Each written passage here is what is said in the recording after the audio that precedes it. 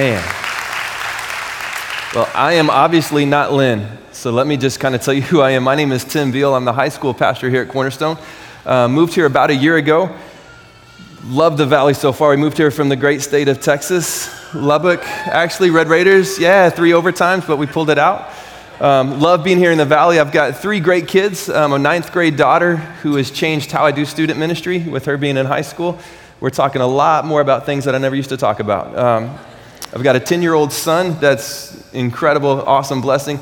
Then I have a 7-year-old daughter who is basically God's way of paying me back for everything that I've ever done. I was talking to her the other day, and she was informing that when she grows up, she's going to be a doctor, a veterinarian, a lawyer, a singer, a dancer, a choreographer. And I was like, wow, that's a lot. And she goes, yeah, I'm going to be busy.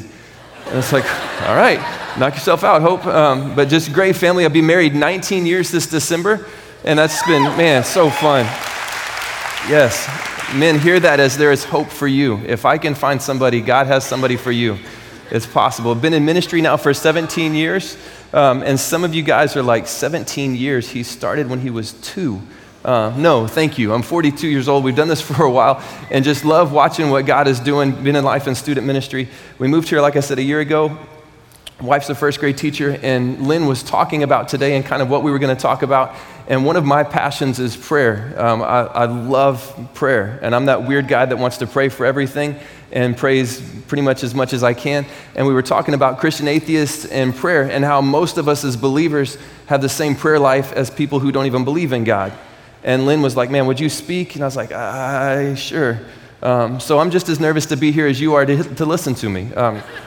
And we'll see what God does with that. So we're looking at prayer and just as really what prayer is in the church. And I think that honestly, one of the reasons prayer is so weird is because of us.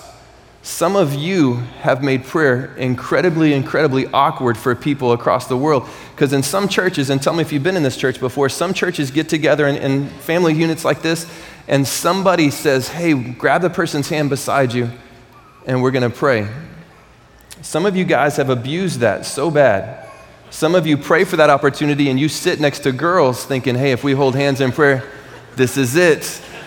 And you've taken something beautiful and you've just destroyed it. So before we dive into this, I just want to set the record straight. If you go to a church that says, hey, we're going to pray, would you grab your neighbor's hand? There's some guidelines for this that you need to be aware of. And maybe we just don't know, but some of us do know and we're abusing it, and it's got to stop today. When you are praying in corporate like this and you grab that neighbor's hand, you never interlock digits, ever, unless you are married to that person. If there is a ring on your finger and their finger, then this is perfectly legal. If not, don't do this. And under no circumstances, don't get this right here going. No, there is nothing going on that you need to get this thumb rubbing. Nothing. There is no need, no matter what's being prayed for, you just stop that immediately.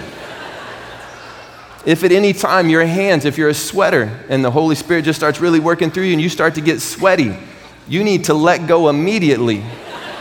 Wipe them dudes off. That's unsanitary. It's not good. Wipe them dudes off and then come back into prayer. And you're not like this. This is the correct way to hold hands when you pray. When you finish the prayer, you don't need to give it a squeeze. I don't know if you've been in that person where they say amen and the guy's like, and you're like, what just happened? Don't do that. When you're holding hands, and this is really important because some of you guys, you agree with what's being said and you like to verbalize that. That's good, man, that's great. I think that honors God when we agree with what somebody's praying for us to agree with that, maybe vocally. But when you are holding hands in prayer, you do not throw out Master P and start grunting. There is no need for you to start, oh, no. Unnecessary. Don't do that. Just agree with God, maybe in that time, just in the presence of your mind. And then when you break and you're done, then you can start letting those noises flow just as much as they need to. Lastly, when you're doing this is important, there's a 2-second break period in this. When that person says amen, you don't squeeze. You in 2 seconds have to let go. And if you need to count that out loud with 1 1,000, 2 1,000, I'm free. And even if you need to show them, just hey, I'm good. Just so everybody knows, because if you hold on for that for longer than 2 seconds, you just made everything that happened really weird. And men, this is not your opportunity to try to play that card with the lady that you just suddenly got to hold hands to, and you're spending that prayer time thanking God for you sitting where you sat today. And you're in that hand-holding moment, and you're trying to get the digits interlocked, and she's fighting it, and you're praying for it to happen, and you're like, no. As soon as he says amen, you've got 2 seconds to break free, or it becomes something that it was never meant to be. So now that we know that, we're going to dive into what prayer is like. So I need you to grab your neighbor's hand, and we're going to, not really. Some of you are like, oh no. Why have we made prayer so weird? Why have we taken this beautiful thing called prayer and we've really just made it just weird? We've made it so uncomfortable for some of us, and prayer has become so mystical for some of us. And what's crazy is I feel like some of us that would call ourselves believers or call ourselves Christians have the exact same prayer lives as people called atheists that don't even believe that God exists. I believe and honestly believe that some of us have the exact same prayer pattern as people who don't even believe in God. I think that for some of us, the only time that we pray is when things look crazy sketchy, when things are totally bleak, when nothing else has worked. We've tried everything else that we know, so I guess I should go to God. Everybody prays like that. Anybody can pray when times are tough, man. When you get home and work is just they just laid you off. When you get home and things at your house just aren't what they should be. When you get into a situation and they look horrible, everybody prays in those moments. My challenge for us is this today. What if we changed how we as Christians, how we as Christ followers prayed, and our prayer life was more like someone who knows who God is and somebody who believes in God, and bigger, somebody who believes in the power of prayer, and less like people who don't even believe that God's real. I realized this is church, and I thought about doing this, and I kind of talked myself out of it. I thought about saying, hey, how many of you believe in the power of prayer? And with this being church, I really think that, it's kind of loaded odds. Everybody would raise their hand, yeah, definitely I believe in prayer, and that would be across the board. We would have almost everybody voting that direction. But then if we threw out, man, how many of us would say that we prayed 5 minutes last week? Or 5 minutes yesterday? Those hands probably wouldn't be up near as high. If I were to say, hey man, how many of us prayed maybe 30 minutes yesterday? It wouldn't be kind of that much. Some of us though, some of you guys have got this down, and some of us would be like, dude, I prayed 3 hours today. And we've got it down and we understand how important that is. But if prayer is all that it's cut out to be, if prayer is as powerful as Jesus says that it is, and if prayer is as important as it should be in our lives, we should be spending more time praying. And I feel like the reason that we aren't seeing God do what we read about in his book is because many of us just aren't praying right. Because I don't think that prayer is broken. I think that we're just not doing it right.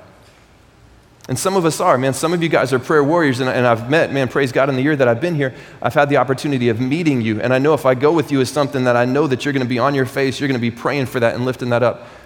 But some of us still are missing the boat on this incredibly beautiful gift. That's what we're going to look at today. And today what we're going to do is we're going to try to change maybe just a little bit some of the things that we pray about. So just for, just for this morning, what if we stopped praying just when things were bad? What if, and this one's crazy, what if our prayer life was different than people that don't even believe in God? And this one's really sketchy. This one's nuts. What if we started to pray for God to change us and stopped praying for us to change God? What if, and I want to say that again because that's out there, what if we stopped praying to try to change God's mind and we started praying for God to change ours? What would that look like in our lives? I feel like we would be different. Because here's a hint to successful prayer life. Start praying before things get bad. And then when they blow up, man, you're already in communication with God. Because like Lynn said last week, we are built to be in close proximity with Jesus. That's how we're designed. He actually desires, and let this sink in, because I think the reason that some of us don't pray is we don't think that we have anything that God would want to hear. Maybe there's something in your life, and maybe this describes you as a Christian atheist as to why you don't pray. Maybe it's just because you think that, man, I've got sin in my life, I'm dirty, I know some of the trash that I have to deal with, God doesn't want to talk to me. And everything about Jesus screams the direct opposite of that. The fact that he left heaven to come and be a part of this planet, the fact that he even invented this beautiful thing called prayer where we can communicate with the creator of the universe. Maybe for some of us, we've allowed sin in our life to push us away from God instead of allowing sin in our life to draw us closer to God.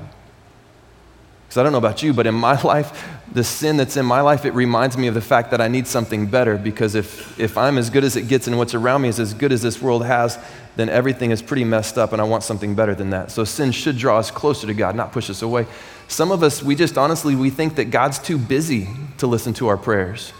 I mean, if you think about it, God's got like hurricanes and earthquakes and starving kids. He's got axe murders he's trying to deal with. He's got, all these things going on. Does he really have time to help me find a date for prom? Does he really have time to help me with my job? Does God really, with all the stuff going on in the world, can God really take time to stop making the grass grow and to stop making the sun shine and to make sure that the earth is on its axis so we don't plummet to our death? Does he really have time to keep away from that and make sure that I can find a place to work? And we just don't think that, maybe our problems are too small. Some of us, though, we just find prayer really boring. And we don't pray because it's boring. I mean, you just sit there. Usually when people pray around me, I doze off, and really prayer is kind of Christian code for nap. And we just you keep your head bowed, and if you get the head nod going, you just end it with an amen, and they think you're really into it. And prayers become boring to us. And let me just say this, if we can start to realize who we're praying to, prayer suddenly is no longer boring, but it's something we can't get enough of, because you realize that through prayer, you get to have a conversation with the God of all creation who's desperately desiring to talk to you. If that doesn't give you an excitement for prayer, I don't know what will. We're going to look at it today, and we're just going to kind of dive into prayer. Before we do, I want us to pray just as a family and just ask for God to do something. So wherever you're at, we're not going to make it weird. Why don't you hold your neighbor's hand? Not really. We're not going to hold hands, but we're just going to pray and just ask God to do something crazy in this place that helps us understand prayer more. So pray with me. Jesus, thank you for today. God, thank you so much for loving us. God, thank you for an opportunity to gather together like this and to discuss what it means to pray. And God, to spend time, in your word, to spend time talking to you. Would you allow this moment, Jesus, to transform our minds and to take us away from maybe what prayer has become in our lives? And God, would you pull it into what you really meant for it to be? And God, as we look in your word and as we just spend the next few minutes together, God, I pray that we would all leave this place with a hunger and a desire to talk to you. And even bigger than that, God, we would just crave hearing from you. So Jesus, we ask this in your beautiful and powerful name. Amen. Amen. If you have your Bibles, we're going to be in the book of John. John chapter 15. We're going to look through and kind of see what this is, because for some of us, prayer has become more of a last response than a first impulse. And if we're going to change this, we've got to start going to God first and not when nothing else works. So for many of us, it's become, we've got to make prayer our first response and not our last resort. We've got to change that shift. We've got to go from this, and this has always puzzled me, we trust God with eternity.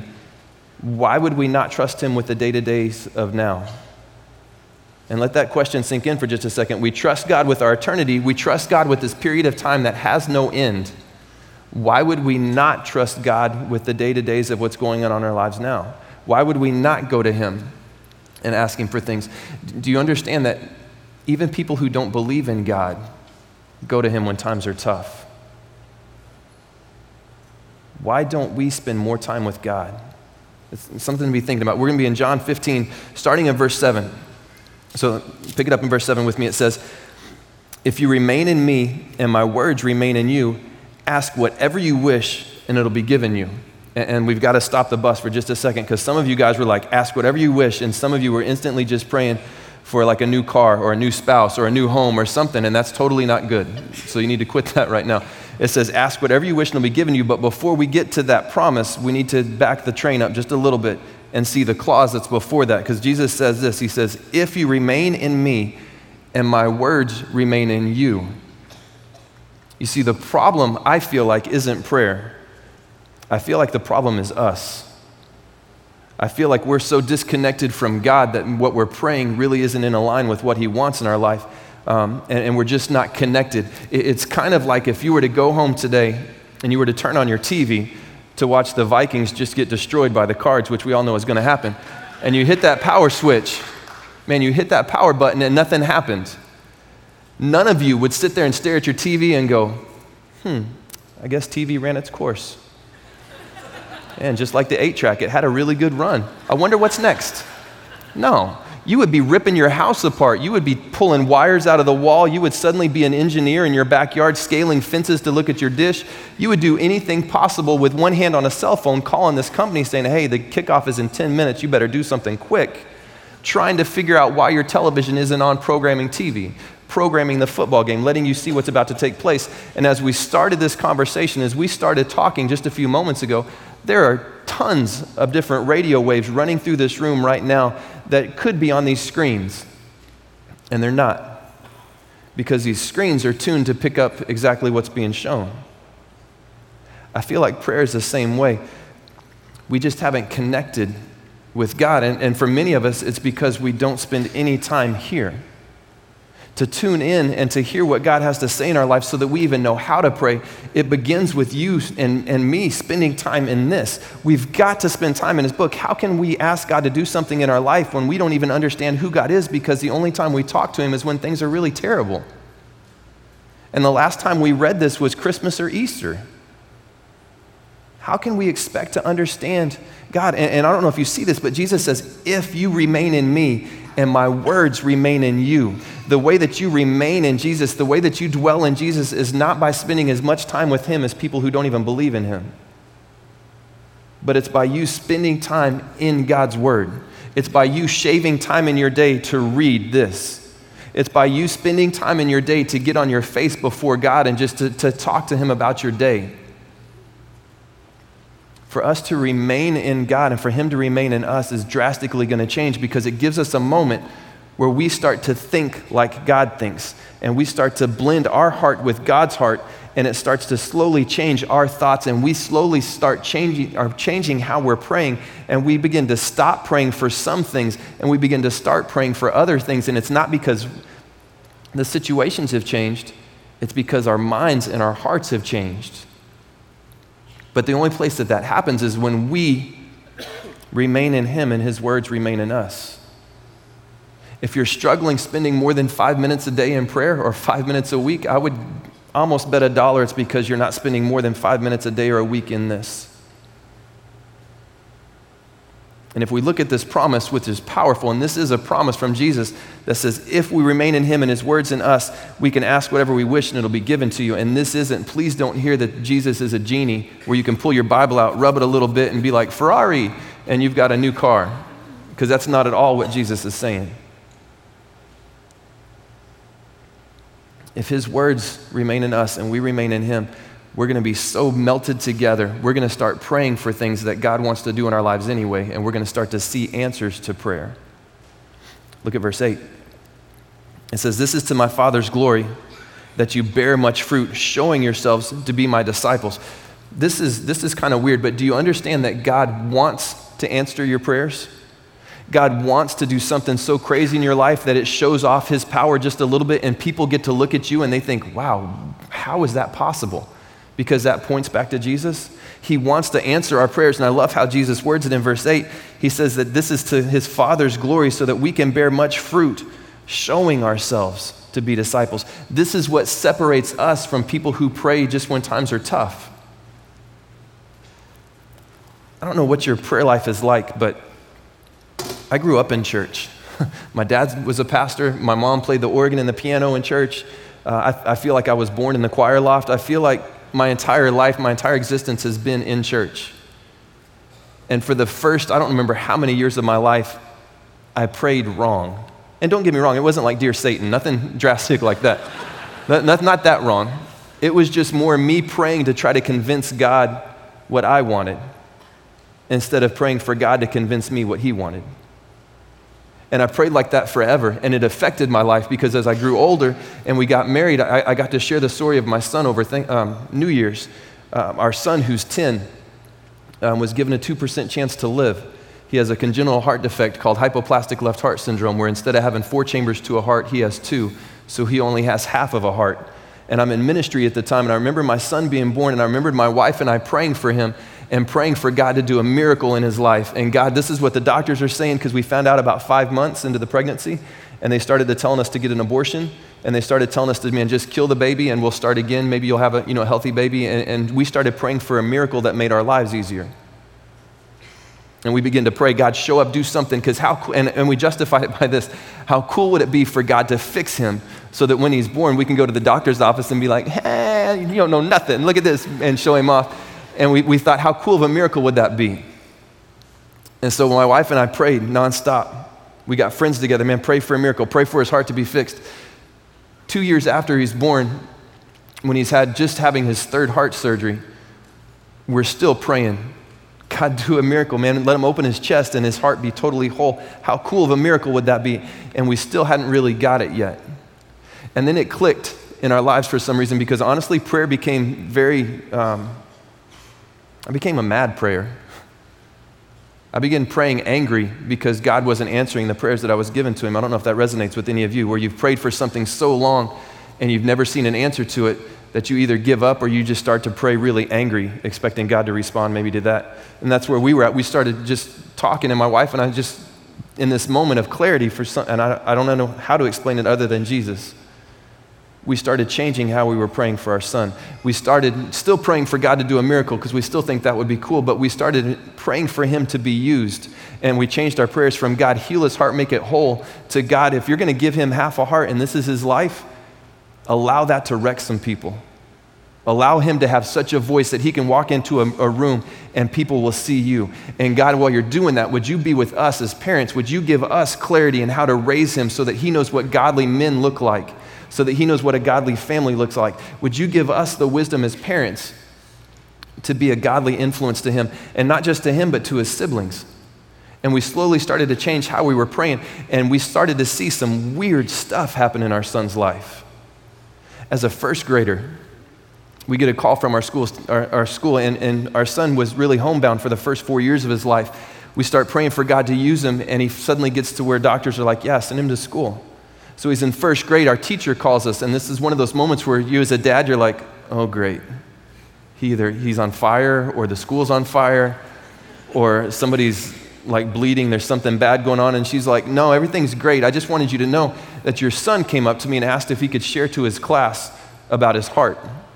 So I said yes, and he's been standing on his desk for the last 15 minutes with his shirt pulled over his head, showing off a scar, telling his 1st grade class how that they have a heart that's broken just like his, and how that God came out of heaven and fixed his heart, and that if they'll let him, that God will come into their hearts and will fix their broken hearts just like he fixed his. As a 1st grader, we start to see things. God starts to put people in our life. That's just kind of weird. Being in ministry for so long, it's kind of neat to look back. And one of the guys he played guitar in this punk rock band that really wasn't very good. And it was one of those high school students where you're really trying to encourage him. You're like, Josh, keep playing, dude, you got this. And Josh grows up and suddenly decides that maybe punk rock isn't kind of where God's built him, and he's writing songs now. Josh Wilson, he writes this song called Before the Morning that's written about our son. And he's taken this song, and it's being played over the radio. It's being taken in places, and there's over 60,000 hits or something like that on YouTube, where they're singing this song about our son's heart and how God can give you hope for something more than just today.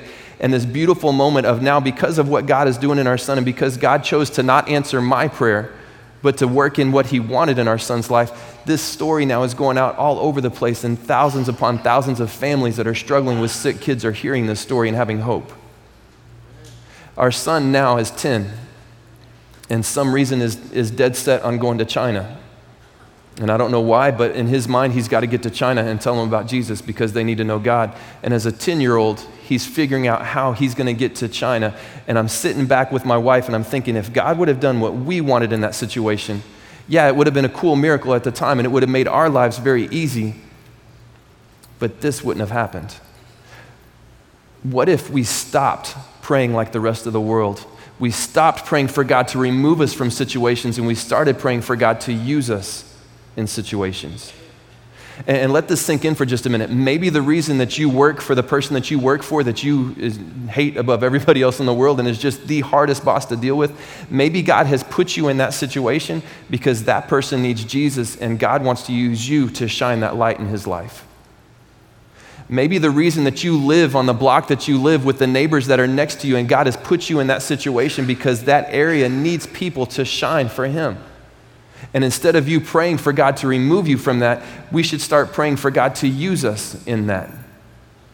One of the prayers that has drastically changed my life was not praying for God to remove this, but for God to make my back strong enough that I could live this with honor and in a way that brings glory to him. And I've started to see answers to prayers. So I just want to throw this out there to you. What if you changed how you prayed?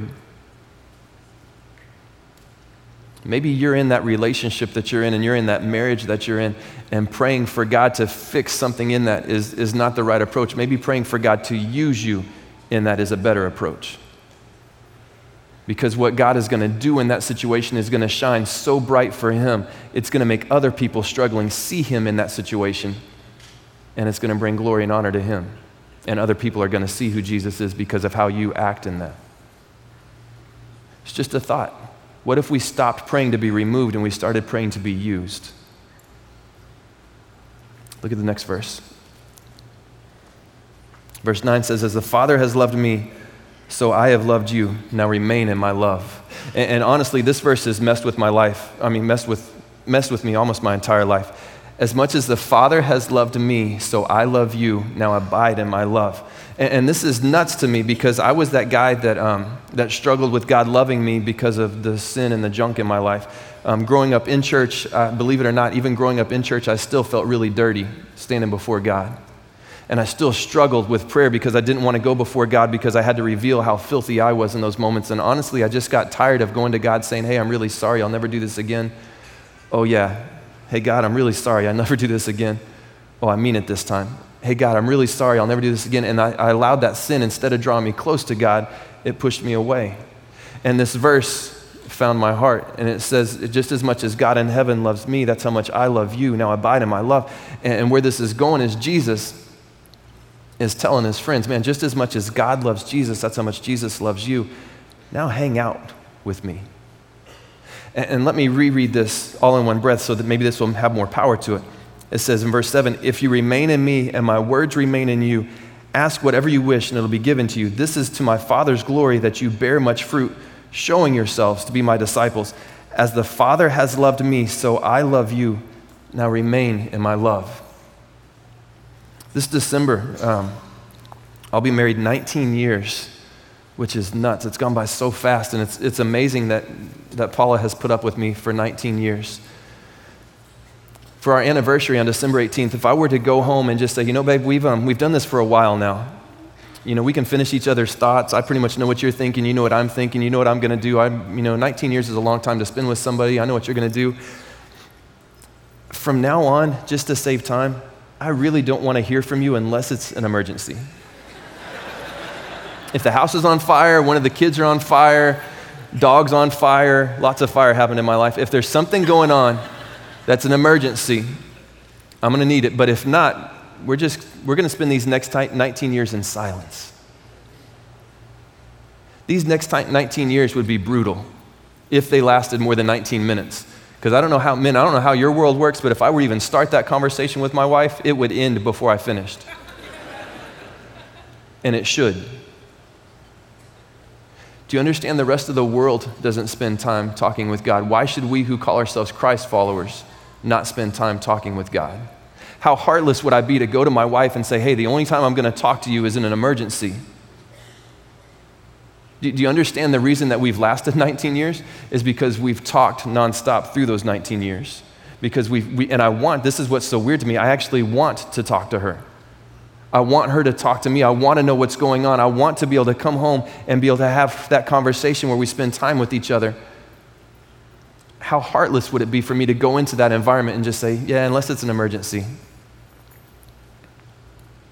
But we do that with God. We go into a God that's passionately chased us and loves us just as much as he loves Jesus. And we only go to him when it's an emergency. We only go to him when it's rough. We only go to him when everything else hasn't worked. We go to him the exact same time, in the exact same way people who don't even believe in God go to him. If we really believed that prayer was all that God is saying it is, if we really believed this, if we really believed that we can go to God and ask whatever we wish, do you think that this means, this doesn't mean getting new things? This means us having a better marriage. I think it honors God for us to have a marriage that honors God. So going to God, praying for that is something that God, I think, is waiting for, and he's waiting for us to ask that. He's waiting for us to go to him and pray for a better family, to pray for us to be better parents, to pray for us to be better kids, to pray for us just in general. I feel like God is waiting for us to do that. And those are prayers he's wanting to answer, because just like verse 8, this brings glory to him, and it gets to show off to the rest of the world who we get to call his dad.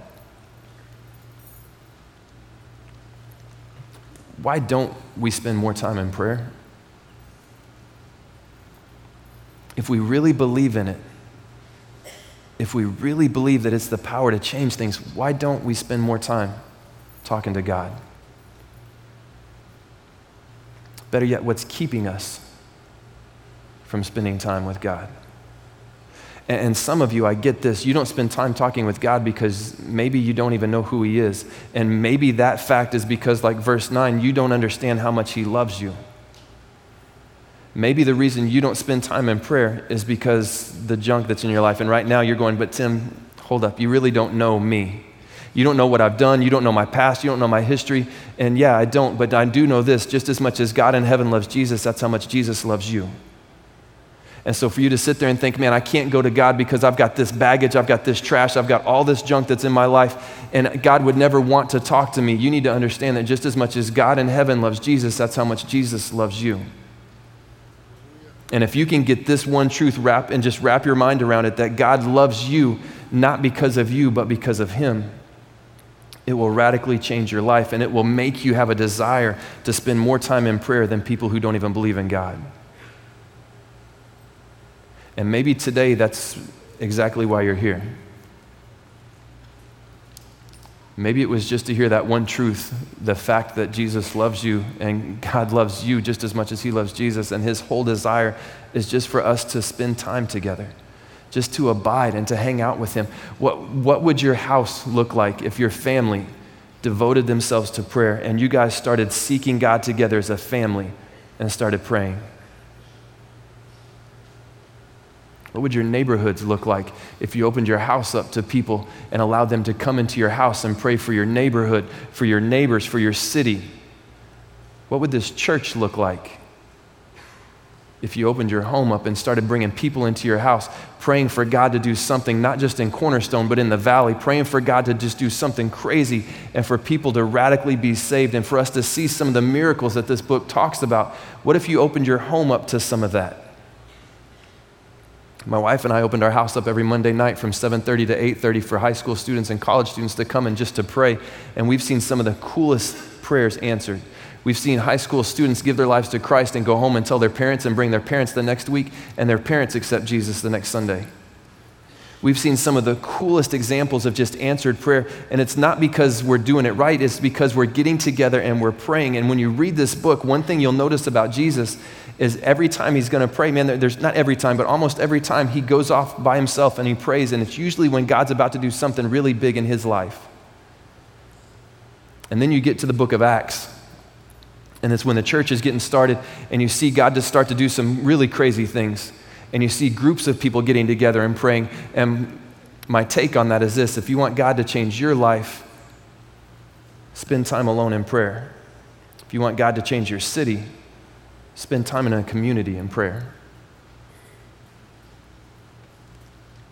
What's keeping you from spending time talking to the creator of the universe that desperately wants to hear from you?